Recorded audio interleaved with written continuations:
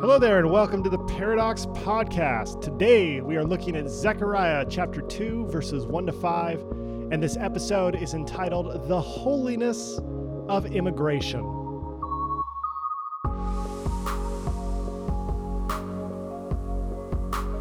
As a pastor, people frequently ask me what the Bible says about specific topics. In my lifetime and in my career, I have been asked more about what the Bible says about same-sex marriage than any other topic. I'm also asked about what the Bible says about our origins and creation versus evolution, and what the Bible says about treating the poor and the oppressed. What's interesting is even though I've been in pastoral ministry for over 10 years now, I have very rarely, if ever, been asked, what does the Bible say about immigration? Now, I've been told by a church member that the fact that I have not been asked this question is wrapped up in the privilege that I unjustly benefit from in this nation. Because if I pastored a Hispanic church or a Filipino church, I have been told that I would be asked frequently about what the Bible says about immigration. But what most Christians don't understand is that the Bible has a lot to say about immigration. So much so that there are nearly 200 verses in the Bible about this topic. When you compare that to the number that discusses same-sex sexual activity, which is 6, it's rather stunning that Christians in America often ignore this important question. What does the Bible say about immigration? So today I'd like to give a broad overview about what the Bible says about immigration, because it directly impacts what Zechariah writes about immigration in chapter 2 of his prophecy. So let's begin in Genesis chapter 12, verse 1, where God is speaking to Abraham, the patriarch of the Jewish culture, people, and faith. God says to Abraham, "Go from your country and your kindred and your father's house to the land that I will show you." And so Abraham's journey begins by God calling him to be an immigrant. 9 chapters later, Abraham is an immigrant in the land of the Philistines, and we read about in verse 34 about how he resided as an immigrant for many days in their land. A few chapters later, in Genesis 23, Abraham's wife, Sarah, passes away, and he goes to the Hittite people whose land he is in, and he asks them for space to bury his wife. His words are, "I am a stranger and an alien residing among you.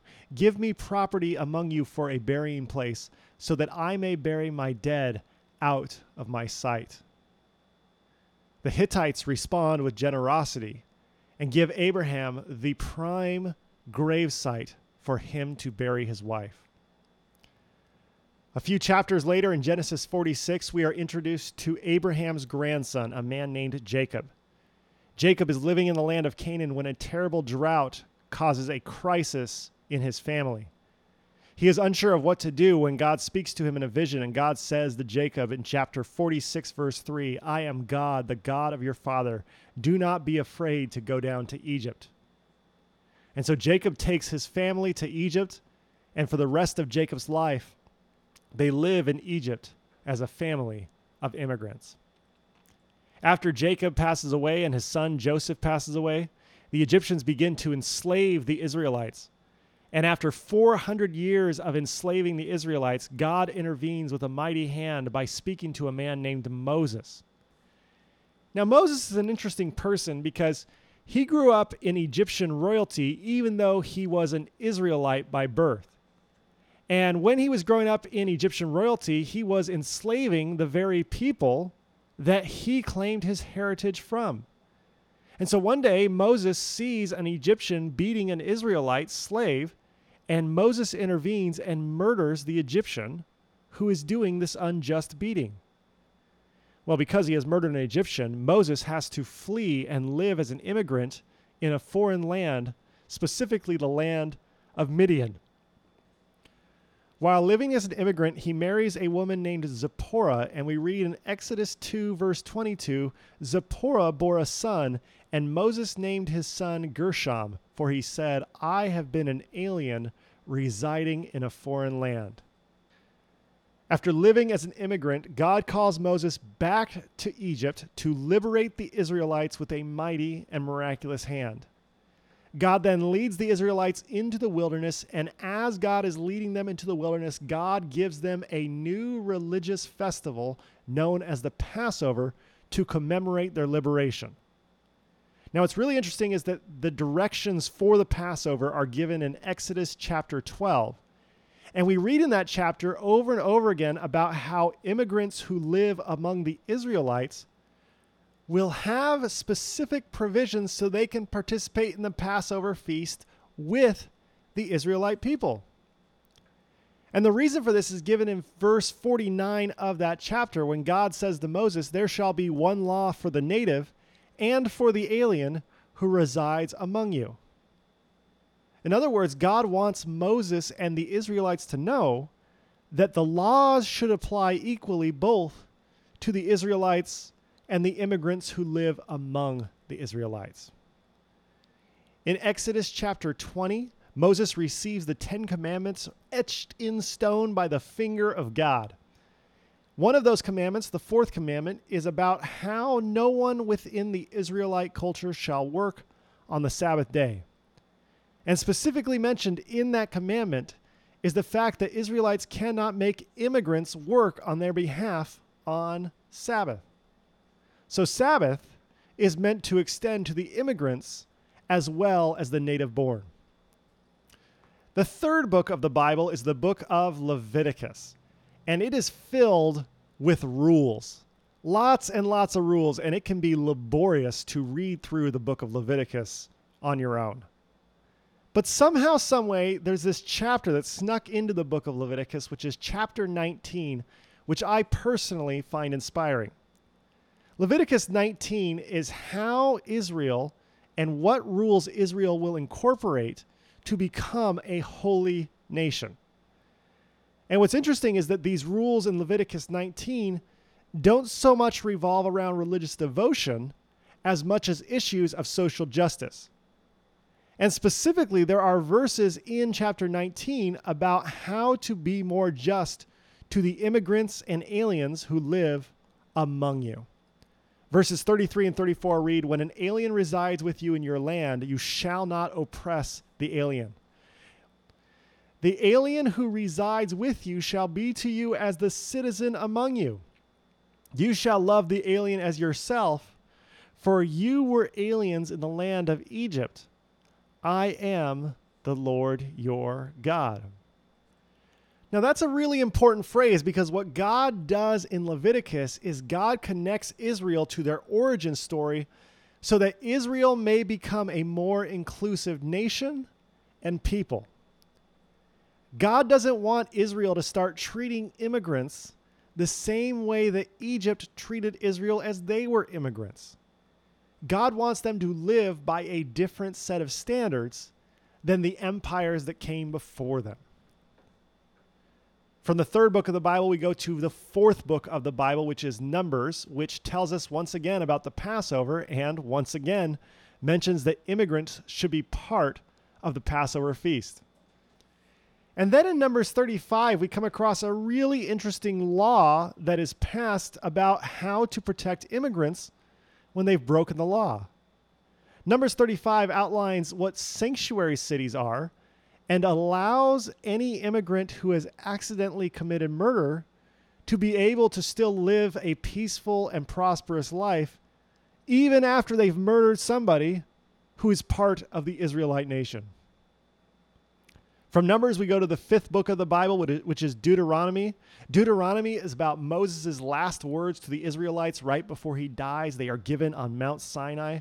And in Deuteronomy chapter 10, verse 18 and 19, we read Moses saying these words to the Israelite people. "God, who executes justice for the orphan and the widow, and who loves the strangers, providing them with food and clothing. You shall also love the stranger, for you were strangers in the land of Egypt." According to Moses, we have to love the immigrants. It's not enough just to tolerate them. We have to love them because God loves them too. Now, toward the end of the book of Deuteronomy in chapter 29, just a few chapters before Moses dies, Moses assembles the Israelites to make a covenant before God. And the words that he uses to seal this covenant are found in verses 10 and 11. He says to the Israelites, "You stand assembled today, all of you, before the Lord your God, the leaders of your tribes, your elders and your officials, all the men of Israel, your children, your women, and the aliens who are in your camp, both those who cut your wood and those who draw your water, to enter into the covenant of the Lord your God, sworn by an oath, which the Lord your God is making with you today." Now, I find this fascinating because immigrants are making the covenant with Israel when they make the covenant with God. And if you're like me, you're probably surprised to find out how pro-immigration the first 5 books of the Bible are. But when you think about it, of course those 5 books of the Bible are going to be pro-immigration. Because, they don't really have a home in the first 5 books of the Bible. And when you don't have a home, you're going to be more pro-immigration. And I think what's really fascinating about the way these books are written is that there's this constant refrain from God: do not forget what it's like to be an immigrant. Always remember your origin story, because if you disconnect yourself from that origin, you may end up perpetrating the same evil upon others. Now, things change drastically in the 6th book of the Bible, because after Moses dies, a man named Joshua takes over.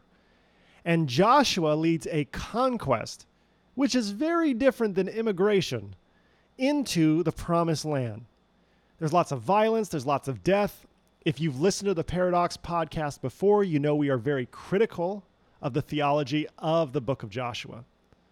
But just when you feel like giving up on how the Bible feels about immigration and conquests, we then come across another book 2 books later called the Book of Ruth. And the Book of Ruth is a story about Ruth, who is a Moabite, and she is an immigrant living in Israel's land, trying to find out what her rights are and how the law applies to her. Now, there are several male pastors who love to tell the story of Ruth as a word of warning to women to wait for their Boaz. And it's this weird, kind of purity culture sermon that is not really what Ruth is about. Because Ruth in chapter 3 goes to Boaz at night, wakes him up and says, "I am Ruth, your servant. Spread your cloak over your servant, for you are next of kin." In other words, she is claiming her rights as an immigrant and holding Israel, represented by Boaz, accountable for taking care of her. And at the very end of the book of Ruth, it is revealed that Ruth is actually King David's great-grandmother. And so King David is the descendant of an immigrant. We then read about David building his empire in 1 Samuel. Then in 2 Chronicles, we read about David's son Solomon taking the empire even further. But then something rather strange happens with Solomon. We read in 2 Chronicles chapter 2, then Solomon took a census of all the aliens who were residing in the land of Israel, and there were found to be 153,600. 70,000 of them he assigned as laborers, 80,000 as stonecutters in the hill country, and 3,600 as overseers to make the people work. In other words, Solomon looked at the immigrants living in Israel, and he enslaved them. Now, I think this is very important to remember, because God said throughout the first 5 books of the Bible, "You shall love the alien as yourself, for you were aliens in the land of Egypt." And Solomon forgot where he came from and what his nation's history actually was. Now, Solomon was not well liked by the people of Israel. And when people decided to record the history of why Solomon was not well liked, they quickly blamed the immigrants living among them. In 1 Kings chapter 11, verses 1 and 4, we read, "King Solomon loved many foreign women, For when Solomon was old, his wives turned away his heart after other gods. So the Bible begins with 5 books that repeatedly affirm the importance of integrating and treating with dignity and justice the immigrants who live among a nation. Then Solomon comes along and builds a massive amount of wealth, and immediately people, once they have land and money, are suspicious of immigrants. The accumulation of wealth often leads us to be suspicious of immigrants. This is well documented in history and in the Bible. Well, after Solomon dies, the kingdom splits in 2 because people just really did not like Solomon as a king. Several years later, an empire rises to the east known as Babylon. They come in 586 BCE and destroy Jerusalem and take whatever survivors are left back with them to live in Babylon. So the exiles of Israel who are living in Babylon begin to dream of what will happen if they survive this exile and are able to return to Judah and rebuild Jerusalem. Now, one man starts to dream and receives a vision from God, he claims, that talks about what the new Jerusalem will look like. And the new Jerusalem has a generous amount of space for the immigrants once again. This man's name is Ezekiel, and in chapter 47, he writes these words, "In whatever tribe aliens reside, there you shall assign them their inheritance, says the Lord God." In other words, immigrants are entitled to the same inheritance as the native born. Ezekiel is revolutionary while he is living in exile. Now, another prophet who wrote while most of Judah was living in exile was a man named Jeremiah. He began to write that God will punish the people of Judah for 70 years with this exile. And while 70 years may sound like an abstract amount to you, people heard this and they really latched on to the literal translation of that prophecy, and they believed that they would be restored in the year 516 BCE. 47 years later, a man named Cyrus the Great showed up from Persia with an entire army, and they destroyed the Babylonians. They found the people of Judah living in exile and allowed them to return back home as long as they paid their taxes. And the people of Judah returned to Jerusalem to find the city in ruins, but encouraged by the fact that they had the opportunity to rebuild it. They began to rebuild the city of Jerusalem for 10 years, 12 years, 14 years, 16 years. And after 66 years of this punishment, which was supposed to only last 70 years, the people began looking around and saying, God seems to be a bit behind schedule on our restoration. Now, if you were with us last week, you know that this is the context that Zechariah wrote his prophecy in. And in Zechariah chapter 1, verse 3, we read the thesis statement of Zechariah's prophecy. He writes, "Return to me, says the Lord of hosts, and I will return to you." In other words, God's restoration is conditional. God's restoration is not entitled. And so we talked about last week about how there had to be some severe structural changes to the way the people operated as a city so that the devastation they faced before would not happen again. Now, Zechariah illustrates these changes with a number of visions, and one of those visions I'd like for us to look at today in Zechariah chapter 2, verses 1 to 5. Zechariah writes, "I looked up and saw a man with a measuring line in his hand. Then I asked, 'Where are you going?' The man answered me, 'To measure Jerusalem, to see what is its width and what is its length.' Then the angel who talked with me came forward, and another angel came forward to meet him and said to him, 'Run, say to the young man, Jerusalem shall be inhabited like villages without walls, because of the multitude of people and animals in it. For I will be a wall of fire all around it, says the Lord, and I will be the glory within it.'" Now, it's important to remember that when Zechariah gets this vision, he's thinking of the new Jerusalem that he is currently rebuilding. This is not some other Jerusalem that's some pie in the sky, ethereal dreamland, but instead is a real brick and mortar dream that they are trying to bring into reality right now. And so in this vision, God tells Zechariah, don't build a wall around our city because I will be a wall of fire around it. So Zechariah tells the people, let's rebuild Jerusalem without a defensive wall. And you can imagine that people heard that and said, what, are you nuts? Don't you remember what happened 66 years ago? The Babylonians came in and they destroyed us. We need a bigger wall than we had before. And it's almost like Zechariah's vision is a critique of what was before, which was, guys, we had a wall and it didn't protect us before. Why would a new wall protect us in the future? Now, you may disagree with what I'm about to say, but understand what Zechariah is proposing in this vision. Zechariah has a vision for New Jerusalem, and it's a city with an open border. Now, as you can imagine, not everybody was on board with the idea of an open border. Specifically, you can read another book of the Bible named Nehemiah. Now, Nehemiah lived 50 to 70 years after Zechariah, and he was appointed to be the governor of Jerusalem by the Persian Empire. Now, Nehemiah really believed that God was calling him to rebuild the entire wall around the city of Jerusalem. In Nehemiah chapter 2, verse 17, we read, "Come, let us rebuild the wall of Jerusalem so that we may no longer suffer disgrace."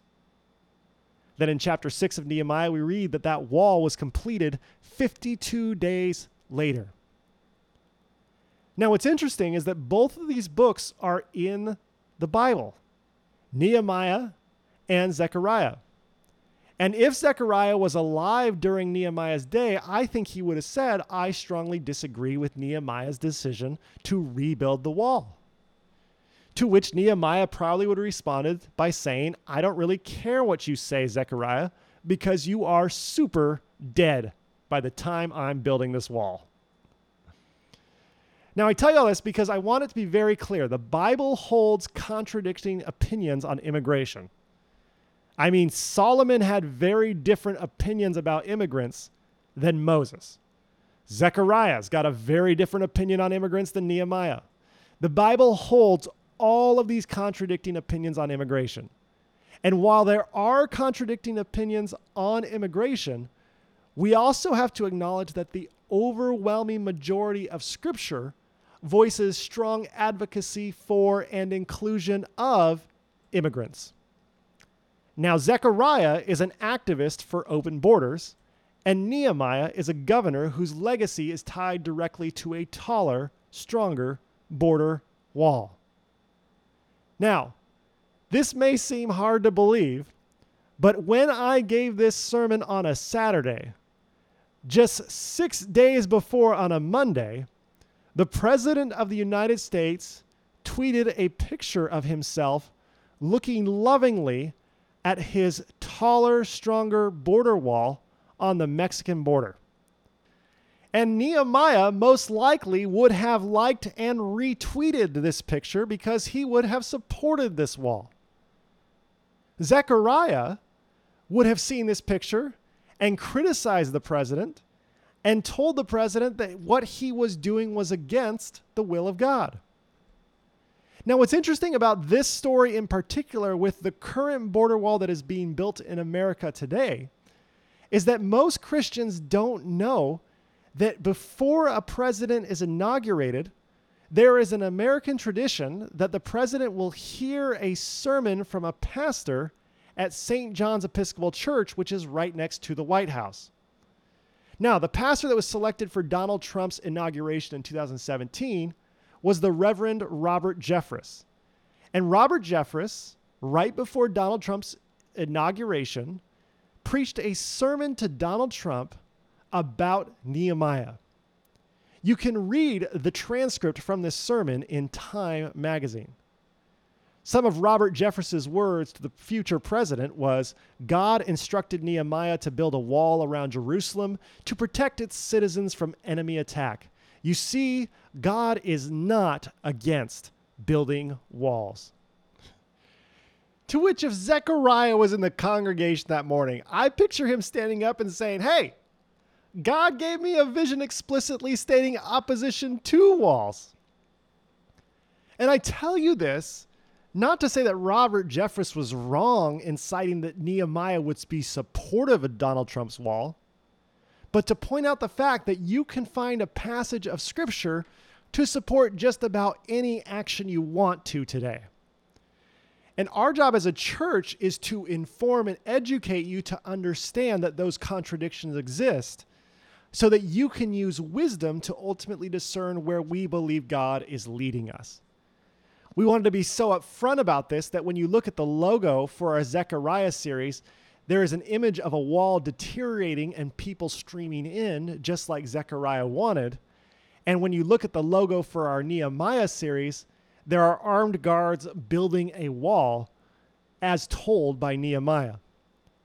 These are contrasting visions, and they are both in Scripture. And while you may wonder which one are we supposed to do, are we supposed to be pro-wall or against wall?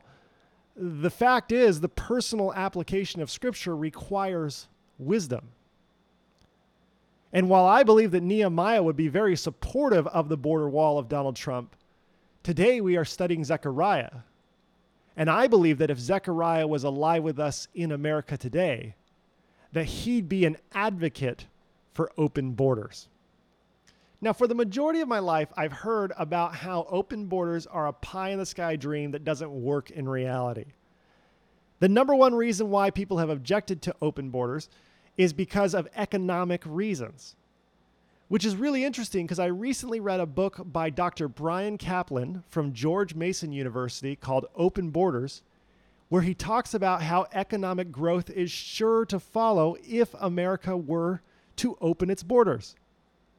In that book, he points out something that I did not know until I read that book, which was up until the 1920s, the United States had open borders. Now, we need to put an asterisk next to that statement because obviously the borders were a little more open for people of European descent. But ultimately, people could cross the border freely and return back to their native country as much as they wanted until the 1920s.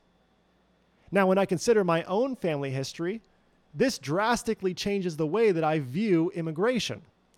Because I can trace my roots all the way back to a man named William Hadley, who was born in England sometime around 1790. He immigrated with his parents into America in the year 1800 and arrived and lived in New York. While there, he eventually met a woman named Lucy Maria Warner. And her distant relative, Andrew Warner, immigrated to Massachusetts from England in the year 1630. Both of those family members, Andrew Warner and William Hadley, immigrated to America through an open border. And when you consider that my family came through an open border, if I were to stand up and be against an open border, it's almost like I've forgotten my origin story. It reminds me of those words that are found in the first 5 books of the Bible when God tells Israel, "You shall love the alien as yourself, for you were aliens." My wife is the daughter of immigrants. Her mother, Ruth, arrived in America in 1963, and her father, Edwin, arrived in America in 1972. Now, Ruth and Edwin were married in 1976 in Loma Linda, California, and their daughter, Kimmy, was born 7 years later in 1983. Edwin and Ruth had to go through a very different process to arrive in America than my distant ancestors.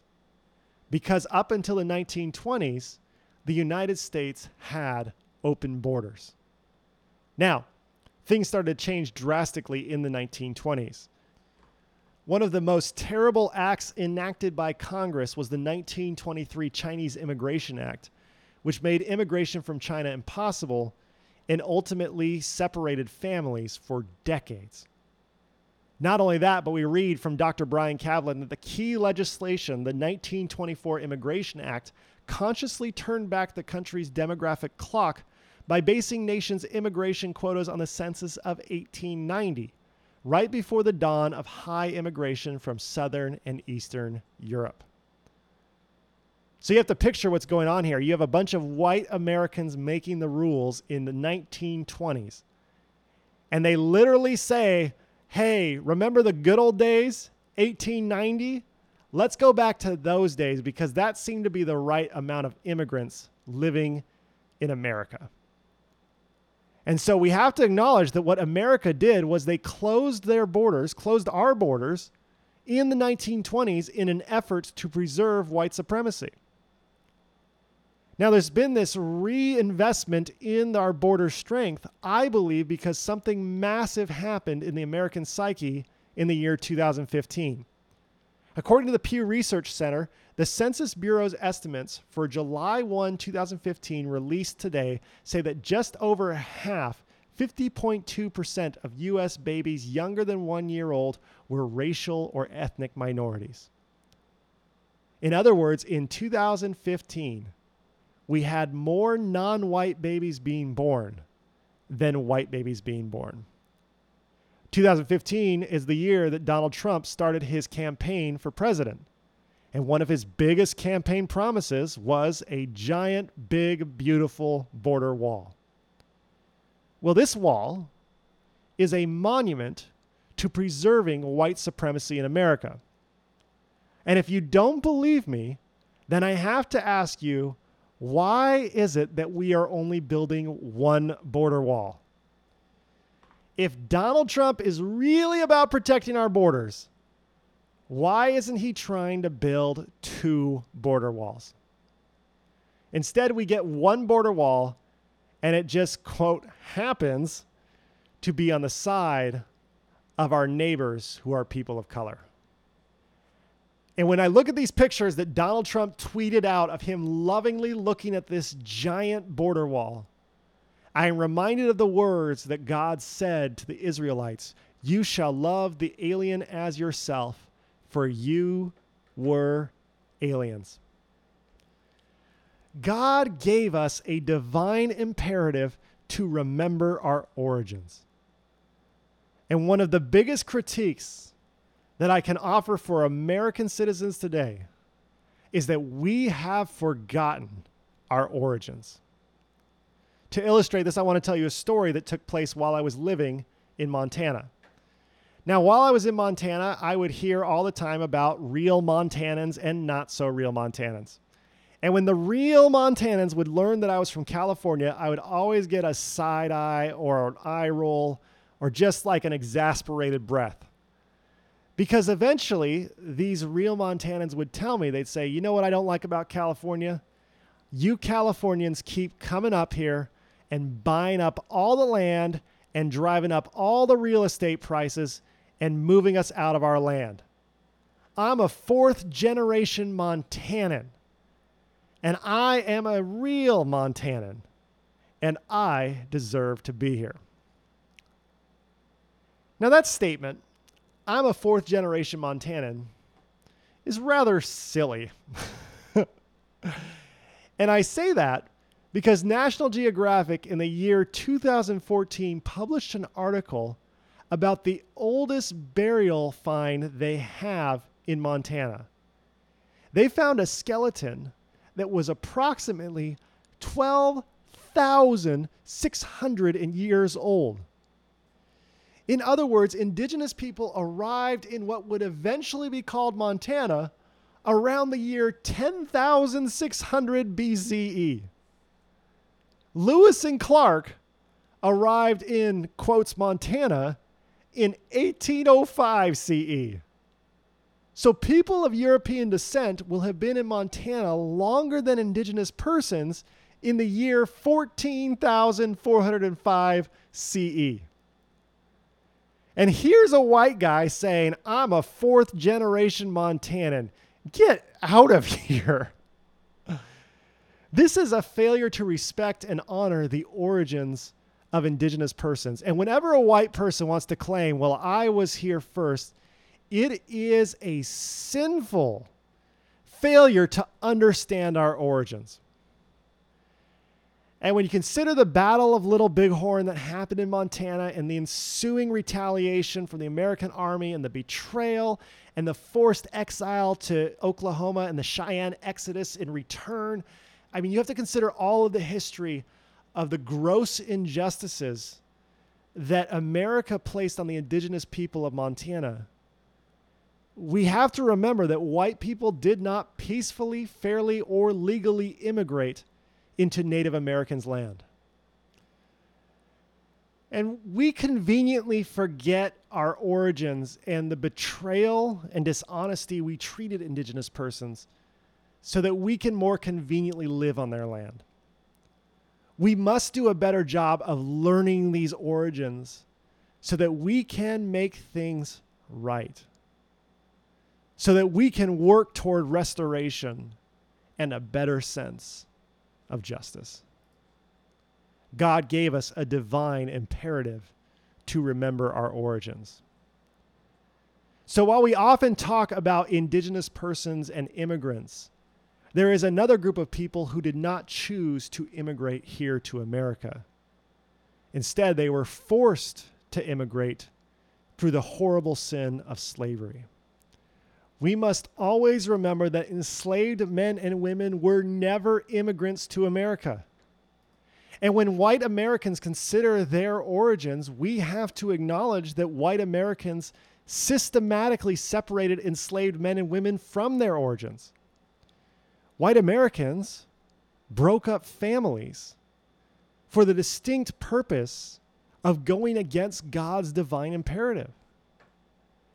And when we fail to acknowledge that to this day, it is a failure to respect and honor the origins of the descendants of those who were enslaved. God gave us this divine imperative so that we might remember our origins and work towards something better. And so, my brothers, my sisters, and my siblings, may we take the time to learn and remember our history so that we may grow in repentance, hospitality, and love, and so that we may fulfill God's divine imperative to remember our origins. May you see and embrace Jesus Christ in all, including your family history.